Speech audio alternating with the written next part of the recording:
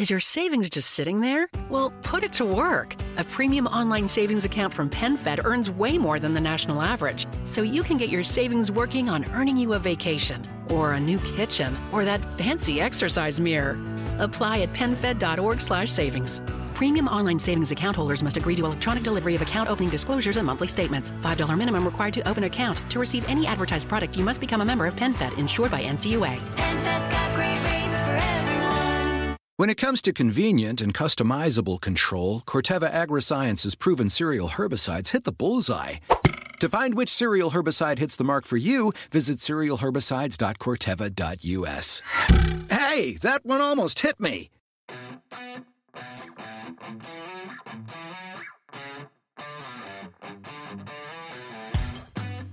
can't you just be a good boy and die? You first. Today, we are going to answer the ultimate question. How would Sean Bean have died in the 1999 American supernatural psychological thriller, The Sixth Sense? If this is your first time listening to this segment, here are the 2 rules. You decide his role, whether it's replacing a lead or supporting role, a new character, or some random cameo, and ultimately decide how he would die. The question is, why are we doing this?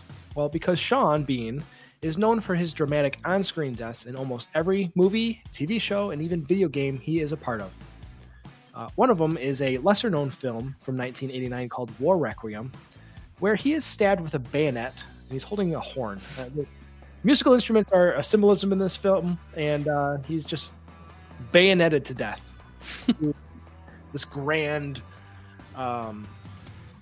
orchestra playing in the background. There's no audio. You don't hear his death. It's just this orchestra playing in the background. But that's his early brushes with on-screen deaths in cinema.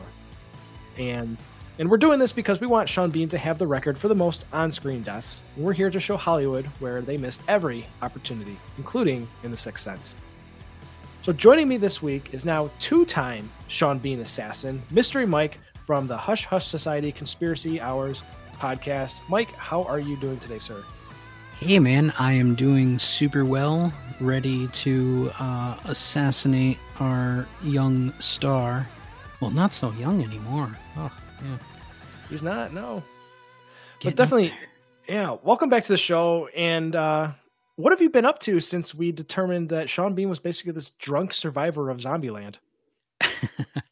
We have continued our podcast, still doing the conspiracy thing, releasing episodes on Mondays. We just started our season 5, so that's pretty exciting.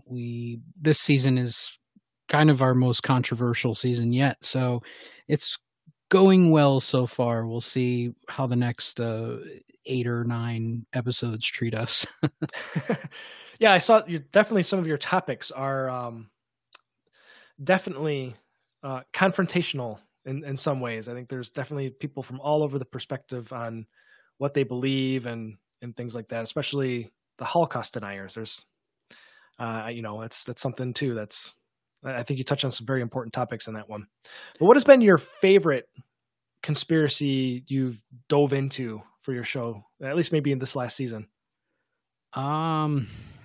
I would say one that I think is always great, and I always kind of come back to it. I believe it was season 3, was Hollow Earth, and it's such an interesting topic. There's so much mythology behind it, and there's so much just research that was done on it. It's something that it's one of those subjects you would look at and go, huh. There must not be too much on it, or it must just be, people spouting crazy stuff off, but there's a lot to it. And we definitely went into it with a lot of different cultures and belief systems. So that right there, I think, was one of the best topics, in my opinion. That's awesome. Very cool. So what's a quick way people can check out your show? Easiest way. I mean, we are everywhere. We're on Spotify, Apple Podcasts, anywhere that you can get a podcast. You can find our show, hushhushsociety.com. You can also go there, and that will have all of our episodes and ways to get in touch with us and all that cool stuff. So either a podcast player or our website. Very easy. Very good.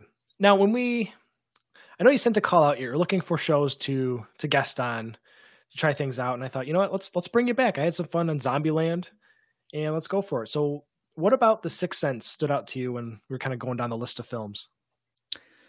It's one of the first for M. Night Shyamalan that really showcased his director skills and his writing skills, and it kind of became like this titular film in, I would say, film history, especially for like a couple really big scenes that happened throughout it. So, yeah, I think it's one of those great movies. And Bruce Willis, for some odd reason, I just can't get enough of that guy. I have always enjoyed every movie that he's been in, so it's been kind of weird. But yeah, I'm a Bruce fan. Bruce. Awesome. Yeah, when we just reviewed this movie too and rewatched it for the first time in a long time, and we were asking the question, if you know this movie has this big twist in it, can you possibly rewatch it and enjoy it? And I think we found a lot of interesting things watching it, not, having to focus about the whole twist at the end, but we just saw some other things that just may have escaped us the first time we saw it. So it's definitely worth rewatching. Mm-hmm. Yeah, and a lot of people, especially when it first came out, they looked at it and they said, oh, well, they gave everything away in the trailer. I mean, that's kind of a common thing nowadays. But then you of course get that Shyamalan twist at the end, and, your mind is blown. So I think it has good rewatchability. It almost kind of makes you look for things, especially when you know the twist ending. Going through it and go, oh, did I miss out on this? Did I, oh, this is so obvious now. So it's fun in that way. It is. Yeah. And one of the things I was talking about in our show was basically the color red is only used to kind of symbolize the bridging between the spiritual world and the real world. And you see that very intentionally used in the film. So just those are the kind of things, those artistic decisions from the director where he's trying to clue you into things. It's just very, very smart, and things that you may have not caught on your first watch, but kind of going back, you see a lot of these things. So that's what makes it fun. So let's make it more fun, and let's kill old Sean Bean in The Sixth Sense. So do you have? I think we both agree we had a couple, right? Yeah, I got a couple. I gotta say, this, rewatching it and then thinking about where we would put Sean Bean was actually more difficult than I figured it was going to be. I struggled hard. I really did. Glad I'm not alone. I mean, there's really not a lot of characters, and there's not really action scenes. Mm-hmm. So you try to think of these weird things that could happen, and I was really struggling. I don't know. Yeah, a little bit.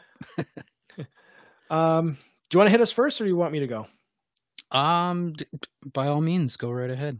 All right. So I'll start out with one of my fun ones here. So Sean Bean is a ghost, so he's already dead. So I know I cheated, but my thought was he was killed long ago in that antique store that Anna, Bruce Willis's wife, works at, and he died by some tragic fall down the stairs trying to get something for his wife. I don't know, a glass of water, or who knows. Middle of the night, he just dies in that antique store. And since he has his own unfinished business, he's still around in that store, but he doesn't see things or realize there's other ghosts. He thinks he's alive. So he's just minding his business when suddenly you have Ghost Malcolm, which is Bruce Willis's character. He throws a brick through that window of that building because he saw that delivery guy and his wife getting a little bit too close. First of all, this delivery guy is hitting on Anna after I think it said 9 months after he died. Yeah. The next fall. So it's just several months, less than a year removed from her husband being brutally murdered in her house by some random dude who then blows his brains out in their bathroom. And suddenly he's like, yeah, this is a sweet time to move in on her. But whatever. So actually, this brick goes through the window. They don't see anybody. There's all these weird things going on when he's at that antique store. So this delivery guy thinks there's something up. So when there's something strange in your neighborhood, Who are you going to call? The Ghostbusters. So this guy, this delivery dude, he calls up the Ghostbusters and said, look, there's something funky going on. I think there's a ghost in this building. So they show up and find Sean just kind of like wandering the building. So they, quickly nail him with their, neutrino wands from their proton packs, and they capture him in the ghost trap, damning him to eternity in the ecto containment system. Well, at least until the EPA shuts it down. But so even though he's already dead, he is damned to eternal ecto containment system hell for the rest of his ghost life. Doing Sean dirty. You killed him twice. I think technically, yeah. 2 in 1. Sometimes you gotta. Yeah, you gotta do a 1-2 on him. The first one, it's funny that you mentioned the introduction with Malcolm's patient coming into the house, who was played by one of the Wahlbergs. Was it Donnie Wahlberg? Yeah. Oh man, yeah, very scary Donnie Wahlberg. But I'm gonna replace good old Donnie with Sean Bean. Ooh. I'd like to see, Sean Bean in one of those crazy, like kind of whacked out, like Donnie was in the scene, like lunatic type face. Yeah. So same kind of setup. He comes into the house, sneaks about. He finds his way into the bathroom, and Bruce walks in and sees crazy Sean Bean there. But with this scene, he is pouring gasoline over his head. Ooh. And just keeps repeating over and over and over again, everything must burn, to go along with his obviously crazy mind. And he proceeds to light himself on fire. In the end, obviously, we find out that Dr. Malcolm was killed by this patient. So we would see that Sean Bean, after covered in gasoline, runs towards Malcolm and just engulfs him with a bear hug as they both burn down together. It's almost a romantic scene if you really could just envision it. I was trying to think of what song would be playing at this time. We didn't start the fire. Well, you know what? That'll put you right in the mood for this film. Oh, that's great. Oh man, that's brutal.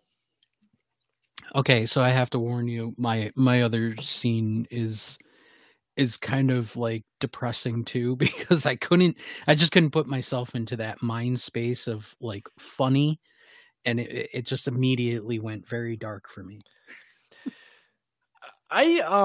My second one, it started out as a good idea in my head, and then as I was kind of writing out more of the details, it kind of fell apart, and it's really dark. And I'm not a fan of this second one, but I went so far I just couldn't turn back. So it's it's not great, but I'll share it, and then I'll take a shower and cleanse myself of this filth. But so here's number 2.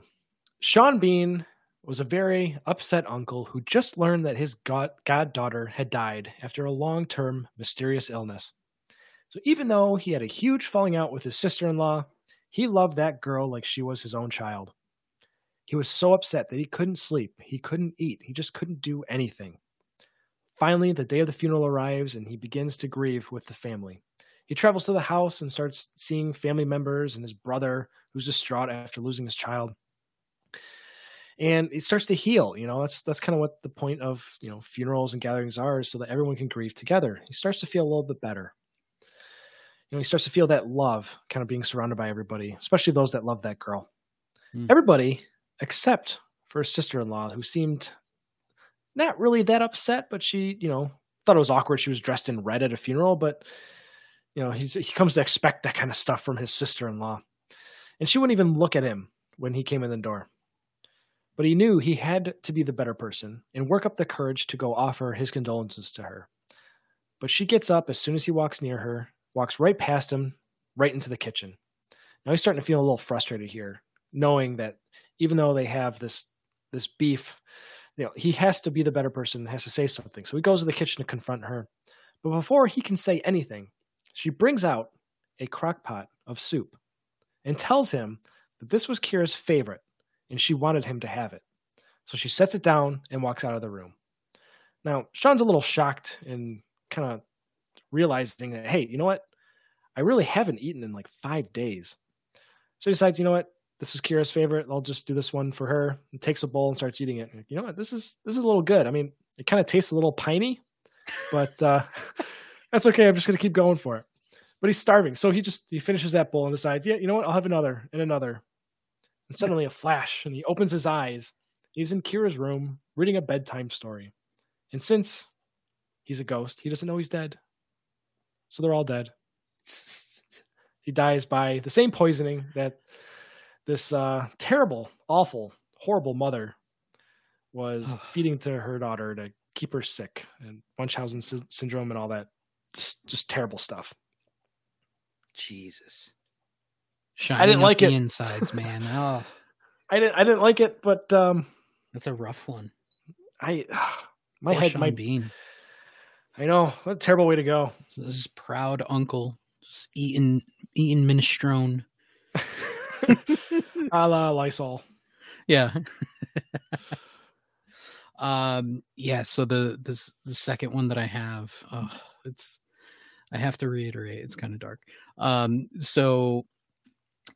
Haley Joel Osment, what was his name? Cole in this? Cole, yes. Yeah, so Cole is, in one scene where he walks into the kitchen and he thinks his mom is in the kitchen, and he sees the woman in front of him and she has her back to him, and he says, "Mom?" And the woman turns around, and it turns out that it's a ghost of a domestic abuse victim, and she is just overjoyed to see him, and he knows she's dead. She doesn't know that she's dead. And for a moment, he gets scared and he starts to back away, and all of a sudden he feels a body that he bumps up against. Strong man. He turns around, and Sean Bean is wearing this shitty wife beater shirt covered in stains and looking quite ragged with very deep sunken eyes. And Sean starts to yell at him, "Why don't you get back in the kitchen? Make me my dinner." Turns out that the Sean Bean wife beater had beaten his wife to death and then was so overcome with grief that he shot himself in the head. And you can see almost a camera panning to the back of his head where there is just nothing left. Oof. God. So that scene of that crazy person in the kitchen just extends to the actual abuser himself. And terrible scene. Yeah. Terrible Sean Bean. Scary stuff. I don't want to see that. No. That movie has some pretty scary moments to it that I kind of knew when the jumps were going to happen. So I didn't, feel the same way, but man, it's kind of dark. So the first time watching that movie, I'm wondering how many people had like the same jump moment. So I distinctly remember the jump moment in that movie was when he was telling his mom